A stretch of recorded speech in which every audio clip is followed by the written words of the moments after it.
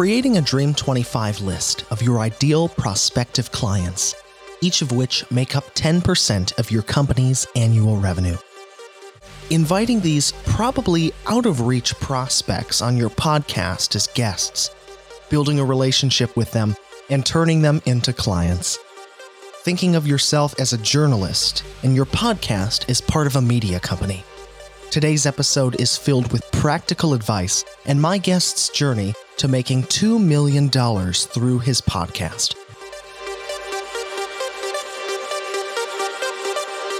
Today, I'm joined by the founder and CEO of a digital marketing agency called Predictive ROI, host of the Onward Nation podcast, a top-rated show for learning how business owners think, act, and achieve success. My guest today understands how to use podcasting to generate revenue. He wrote the book Profitable Podcasting, in which he shares the secrets he learned in podcasting while building a $2 million venture from scratch. Most recently, he wrote another book titled Sell with Authority, Own and Monetize Your Agency's Authority Position. Stephen Woessner, welcome. Thank you very much for the invitation, Noah, and I am very much looking forward to the conversation. I think it's going to be a lot of fun, so thanks again for inviting me. Well, Stephen, thank you so much for coming on the podcast. It's a real treat to have you on the show because I finished your book, Profitable Podcasting, after a client recommended it to me a few years ago. Changed my whole mindset about podcasting and how we as business owners can use it to generate revenue. Stephen, I would love, and you've told this story before, but to me it never gets old. I would love for you to tell listeners at what point in your business life you began to build that initial $2 million podcasting venture. Take us back in time to that moment when you looked at podcasting and you realized, okay, there is something here. This can be such a great tool to generate revenue. Yeah, I would love to say to you and your audience that it was some sort of, great strategy built on a bunch of research. But if any of your listeners own their own businesses, and I'm sure many of them do, we all know the behind the curtain. It's not that way. There's a lot of unglamorous things that go into running a business. And the reality is that my business partner and I had owned the domain name onwardnation.com, or I should say Predictive owned that domain name for, a year. And I just had the idea one day and registered the domain. And then we just kind of parked it for a year or whatever the time period was. Yeah. And then Eric and I, we were on site with one of our clients and we ended up losing that client. And so we came back from that multi-day intensive and we thought, oh my goodness, because they were one of our largest clients. And so now we're like overstaffed and wondering where are we going to get our next client? And we had no idea. And so I was sitting at my, dining room table on a Sunday in May of 2015 and super frustrated and really worried and didn't know what I was going to do. So I would love to say it was a grand strategy, but the reality is that we launched Onward Nation out of pure and utter desperation. And I didn't want to say goodbye to any of my teammates. I loved my team very dearly. And so, it was one of those moments where I pounded my fist on the table and said, okay, and I fire off an email to my team and I'm like, we're going to launch a daily show. We're going to call it Onward Nation. I'm going to interview the smartest people that I can find. And it's going to be the most amazing show ever, 5 days a week. And we're going to launch it in 30 days, June 15th of 2015. And sent off that email and closed my laptop lid and felt really proud of the strategy, which of course is not a strategy, that I just sent off to my team. And kudos to them. They're like, okay, Stephen's lost his mind. We don't know anything about podcasting.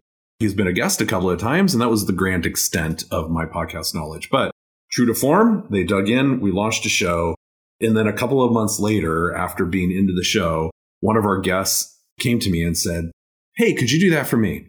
And I was like, do what for you? And he's like, could you launch me a podcast? Your show's awesome. Could you do that for me?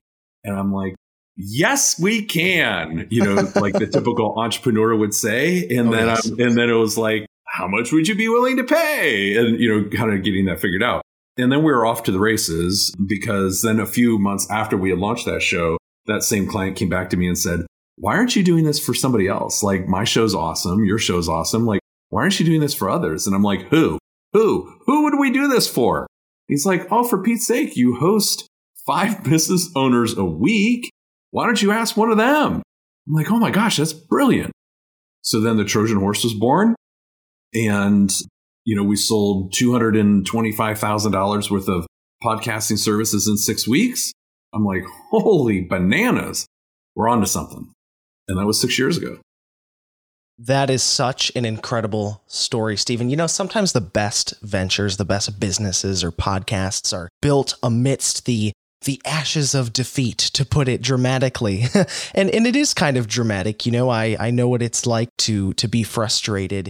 But your strategy, the strategy that you outline in your book, Profitable Podcasting, and by the way, listeners, you can get links to all of Stephen's books, his podcast, Onward Nation, and I really encourage you to check out his company, Predictive ROI, via the links in the description of this episode. The strategy you outline in that book, Stephen, is meant to combat that frustration, that sort of rotating door of clients that a lot of business owners sort of run into. You talk about something called the Dream 25 list, and that has a lot to do with building relationships with guests on your podcast. For listeners unfamiliar with that strategy, could you just explain it a little bit for us? Yeah, great question. Thank you for asking. And at a high level, it's I talk to agency owners, business coaches, strategic consultants. This is our tribe.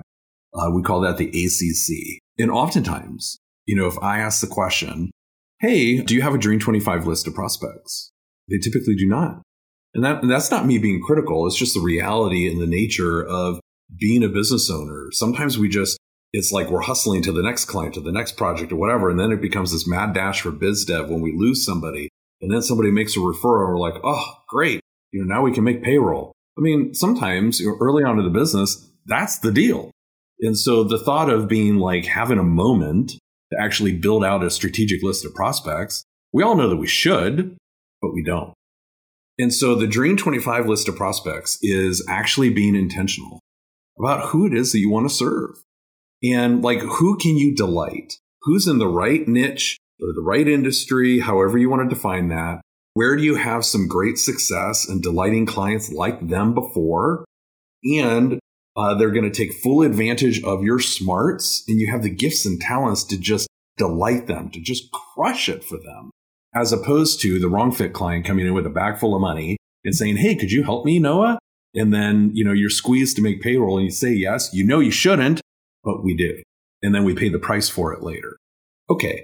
So building out a Dream 25 list of prospects these are the dream clients that we would love to work with.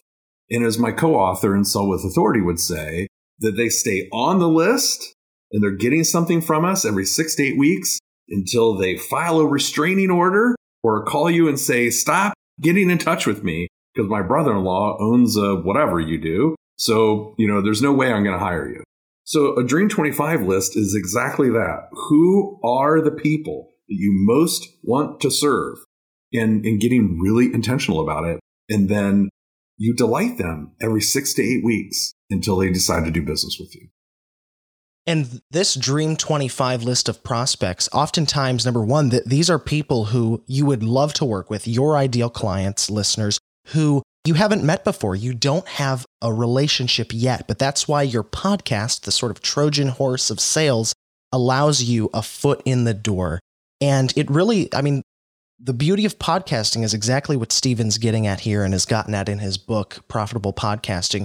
Podcasting allows you to build such an incredible relationship with your Dream 25 list of prospective clients. And the really cool thing, Stephen, about the Dream 25 list is these are people that you're investing in relationship-wise, because you know what? If they were to become a client or a customer of your company, they could make up a substantial portion of your revenue, say 10% per client, right? So you only need, maybe if you have a Dream 25 list, you only need a handful of them, 1, 2, or 3, to really, for your business to explode, quite literally. Is that right?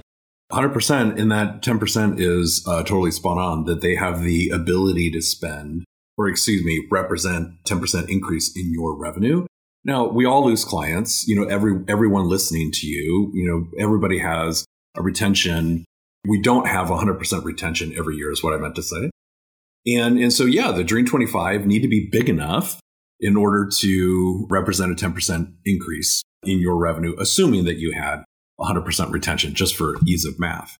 And in the reason why the Trojan horse works, when you reach out to the Dream 25, you mentioned not having an initial relationship, and a podcast can be so brilliant as a way to open the door. But this is also a channel agnostic strategy. So maybe some of your listeners love listening to your show, but the thought of them having their own podcast for whatever reason, that doesn't appeal to them. And there's lots of reasons it wouldn't appeal to them. But think about this for a second. Like, okay, the Trojan horse still works. Have a video series, have a rockin' awesome blog, write a book, and you want to interview somebody for a chapter. Become a Forbes columnist or contributor, and you want to write an article. So the Trojan horse works when we decide that we're going to interview our Dream 25 prospects for their smarts and insights for your content. It works. Channel agnostic. Doesn't have to be a podcast, but you do need to interview them. Why? Because it changes the game. You're no longer an agency owner, business coach, strategic consultant looking for a new client that meets 10% of the revenue goal. You're a journalist, and you're looking for insights and wisdom that are going to be helpful to your audience. It's even better, put lighter fluid on the strategy when your audience happens to be somebody your Dream 25 want to get in front of. And then it's like, yes, please. I would love to be on your show or whatever. I'm so excited about this, Stephen. This is the way. I mean, like I said, I read your book, Profitable Podcasting, a few years back, changed my whole outlook on, the way that we can do podcasts. Once you've booked and conducted that initial interview with a prospect on your Dream 25 list, for listeners who are not yet familiar with this strategy, what's next? The interview goes live. You give them this white glove experience where you're in touch with them. Everything's professional. Your calendar links are good. The booking process is easy. They're getting confirmation. They don't have to jump through hoops. The interview's booked. It goes well. It goes live. Then what? How do you, over the next, few months, carry on that relationship? Yeah. Okay. So thank you for asking this question, because this is where some business owners really get hung up. Sort of like the Achilles heel. That's kind of funny, actually. We're talking about the Trojan horse, and we just mentioned Achilles. Anyway, since he dies in the Battle of Troy. Anyway, so the Achilles heel to this strategy is that, there's the temptation to turn off the recorder and then jump all over the prospect and try and, generate a lead and close a sale. Right. I have heard so many people do that. How soon? As soon as I turn off the recorder, then it's no. You do not turn the interview into a pitch fest. That feels yucky. Nobody likes it when it happens to them. And guess what? It feels yucky when you do it to somebody else. So don't do that. It's really amateurish if you do that. Okay, so here's what you do. So after that interview is done, in whatever form that content's going to end up being, podcast, blog, video, whatever, doesn't matter. You take a golden nugget, an insight, a key smart thing that person said, and you design what we call a quote card. It's a nice little graphic with the quote of that person, and John Smith said this, and it has a small little logo of you. It's all about their smarts, not you. And you get that printed really, really nice, and you mat it and frame it under glass and nice wooden frame. You send it to them with some nice packaging and so forth. And John, Sarah, really appreciate you being a guest on my show. Thanks so much for sharing your smarts with our audience. They get that. They're like, oh my gosh, can't believe Noah sent that to me. How amazing. They take a picture of it, of themselves with it, put it on Instagram and LinkedIn just because they love it so much. They're like, Noah, this is the best gift I've ever received after guesting on a show. Whatever. It happens to us. It's amazing when it happens. You're like, yes. Okay. So that's the first step. The second step is 6 weeks after they receive the frame, we send them a book, not our book, because that feels self-aggrandizing.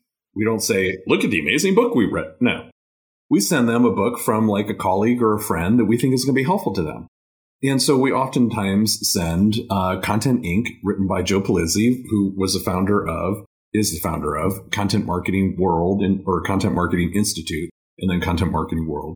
He recently had sold the business. But anyway, we send them that book. And then it's like, hey, Noah, thanks again for the great conversation. Speaking of which, chapter 7 would be perfect for you and some of the things we talked about that you shared during the interview. Best wishes, Stephen, or onward with gusto, Stephen. Send it off. Okay. Every 6 to 8 weeks, we're sending something. It's a book. It's an ebook. It's a tip sheet. It's tagging them in social. It's highlighting their smarts in a Forbes article that we wrote. It's promoting them in email, making sure they get a copy of it.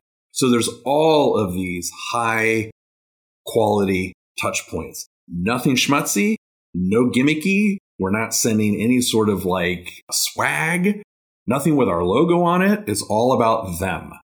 They don't get a predictive ROI t-shirt, 0. They get good stuff that would never be looked at as being promotional or self-aggrandizing. Okay? Then 6 months later, this takes patience. This is not like, boy, I need some immediate leads. 6 months later, or whatever the time period is, I send Noah an email. And, if you're our Dream 25 prospect, I send you a note and I say, Noah, thanks again for being a guest on my show. Really appreciated you taking the time to share your smarts, insights, and wisdom with Onward Nation. Super helpful. Hey, I was re-listening to our episode. When you mentioned X, that made me think about Y. You know what? We do Y really, really well here at Predictive ROI. By chance, is there a date or time next week that we could sit down and talk about that? Because I'd love to share some thoughts with you. Noah replies and says, yes, please. And not because it's a persuasive sales pitch, because it isn't. It's about me being able to solve your X with our Y. And it's like, and if you solve X, you move your business forward. Yeah, I think I want to do that because now Noah never felt like a prospect. It's two business people coming together to solve a problem. Boom, done. Because people remember how you made them feel. And when you're catering all of these things to them, you're giving them this great publicity, this great exposure. And I hope you listeners caught this. This is kind of one of the key pieces of this strategy here. Podcasting is often the entry point. It's not the only way to build a relationship with prospects on your Dream 25 list, but it's a good one. You are, the second you create a podcast and it's available to the world, you are not a podcaster, you are a journalist who runs a media company. There's a lot of different things you can do here. Once the interview with that guest is published, I mean, you could always invite them back on the show for some sort of, 5-minute segment or another interview, but that's not really that creative. What is creative are some of the strategies that Stephen and his team have implemented, publishing ebooks, doing blog articles, LinkedIn posts, etc., etc. So you're promoting your prospect across numerous different platforms. Stephen, could you tell us about this concept of, and I'm really attached to it, this sort of media company idea? Podcasting is great, but what are some of the other platforms that one can utilize to augment and complement their podcast? Yeah, I think that there's a really long list of missed opportunities. And what I mean by that is, I think it's really easy to think, well, I'm going to launch a show, and that's really all I need to do. Everybody in the world is going to be attracted to this podcast. And then therefore, my door is going to be knocked over with all of these new, fresh, hot leads who want to do business with me. No, that is not how it works. Now, will they hopefully be better as a result of the content that you have shared? Hope so. If you've structured the content in such a way that you're actually teaching them something new and that you're actually going to your audience with the sincere desire to be helpful to them, will they be better for every episode that they listen to? I hope so. Then, but not everybody wants to consume a podcast. As much as I love the medium, not everybody wants to consume content in that channel. So we have to think about that. And we have to make sure that we don't fall into the trap of being a one-trick pony, which means that if they don't consume your podcast, then they have no chance of being better as a result of your smarts. So let's take that podcast episode. Let's slice out 4 golden nuggets an episode. Let's turn those in, take those little video clips. Let's record both voice and audio like you're doing here. Let's take 4 of those golden nuggets in video form. Let's turn those into long form LinkedIn posts.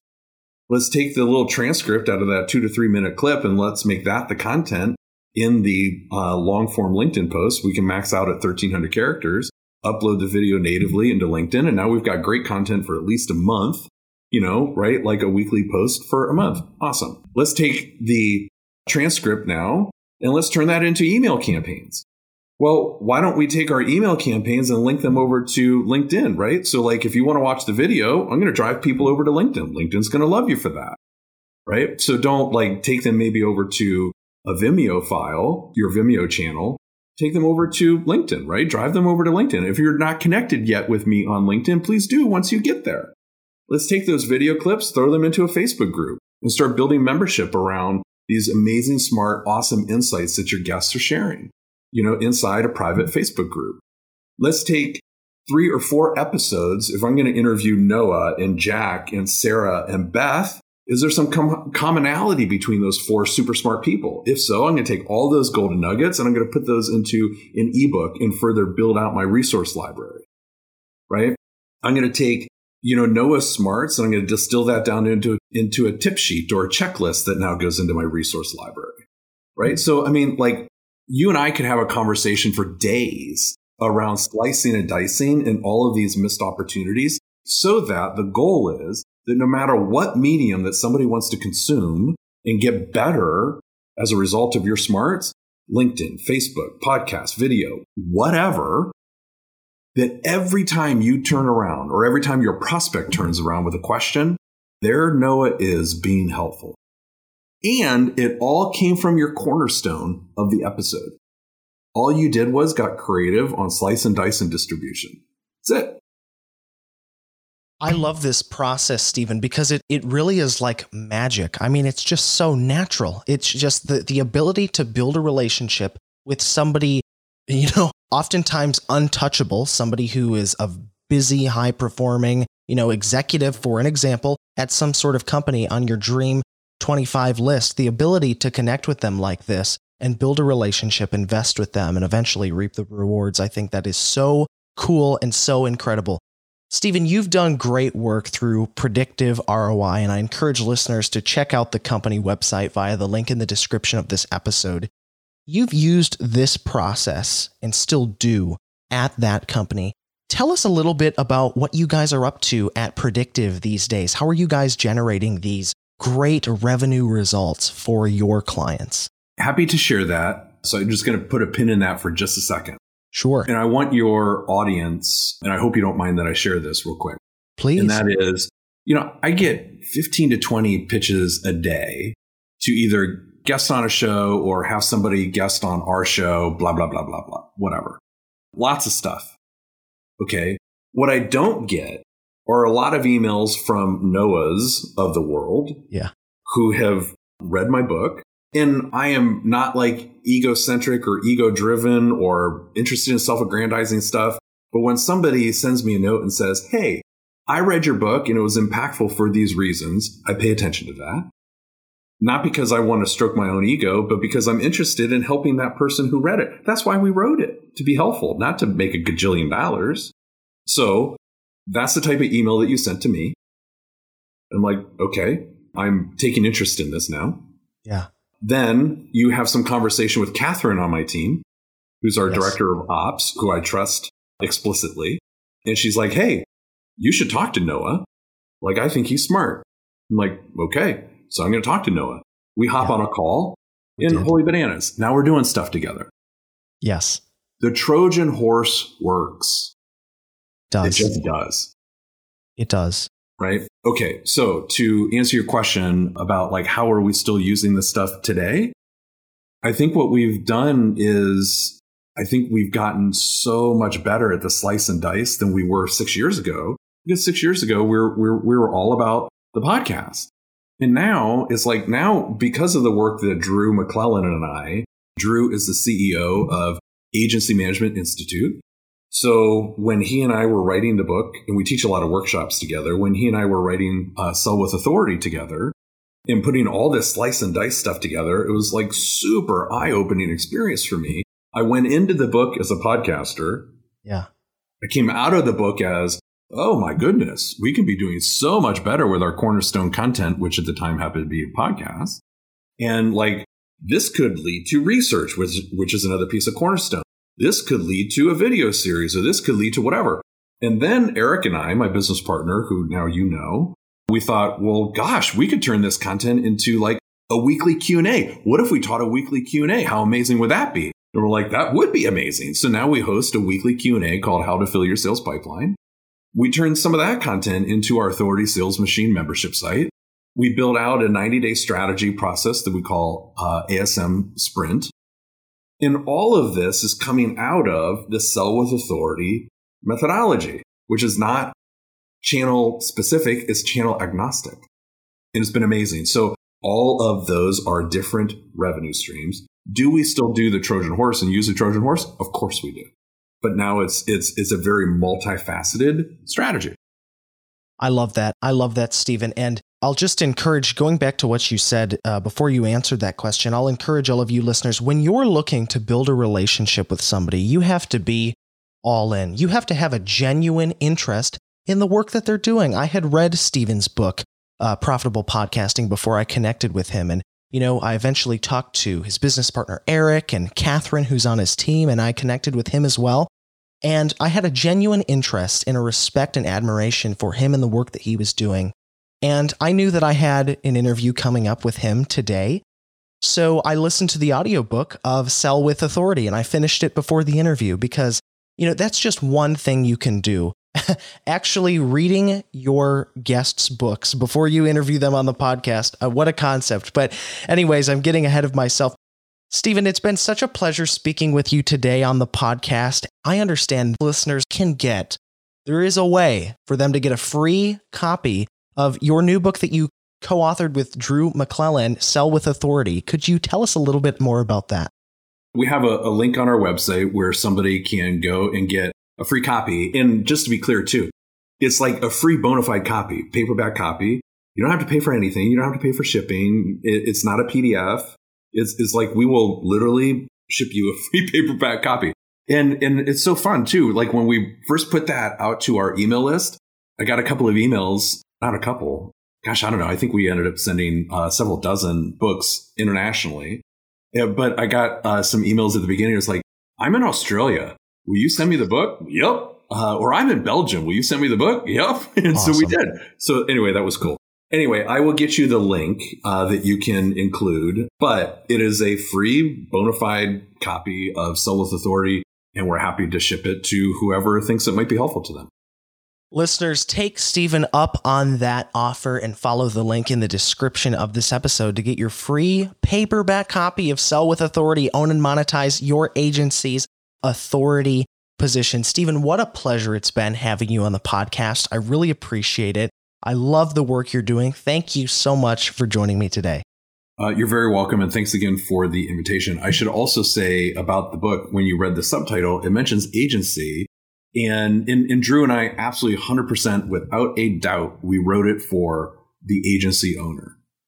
That said, if you're in the B2B space, no doubt you will be able to read that book and say, I'm not an agency owner, but I'm a B2B marketer. There's a ton of golden nuggets in this book that I can take and apply. So please, if you don't own an agency and you would like to sell with authority, order the book and we're happy to send it to you. But again, Noah, thanks for the invitation. It was a pleasure and a joy being with you here today. Thanks for the great questions and really loved our conversation. And by the way, we're going to be slicing and dicing this episode and sharing it with our audience in the way that I described before. So thanks for the great material. Well, most definitely, Stephen. That's wonderful. Thank you again. Listeners, do yourselves a favor and spend 15 seconds reviewing the show notes, the description of this episode, and checking out all of Stephen's fascinating and groundbreaking work. Thanks so much for listening. If you enjoyed today's show, please leave a positive rating and review on Apple Podcasts if that's where you're tuning in from.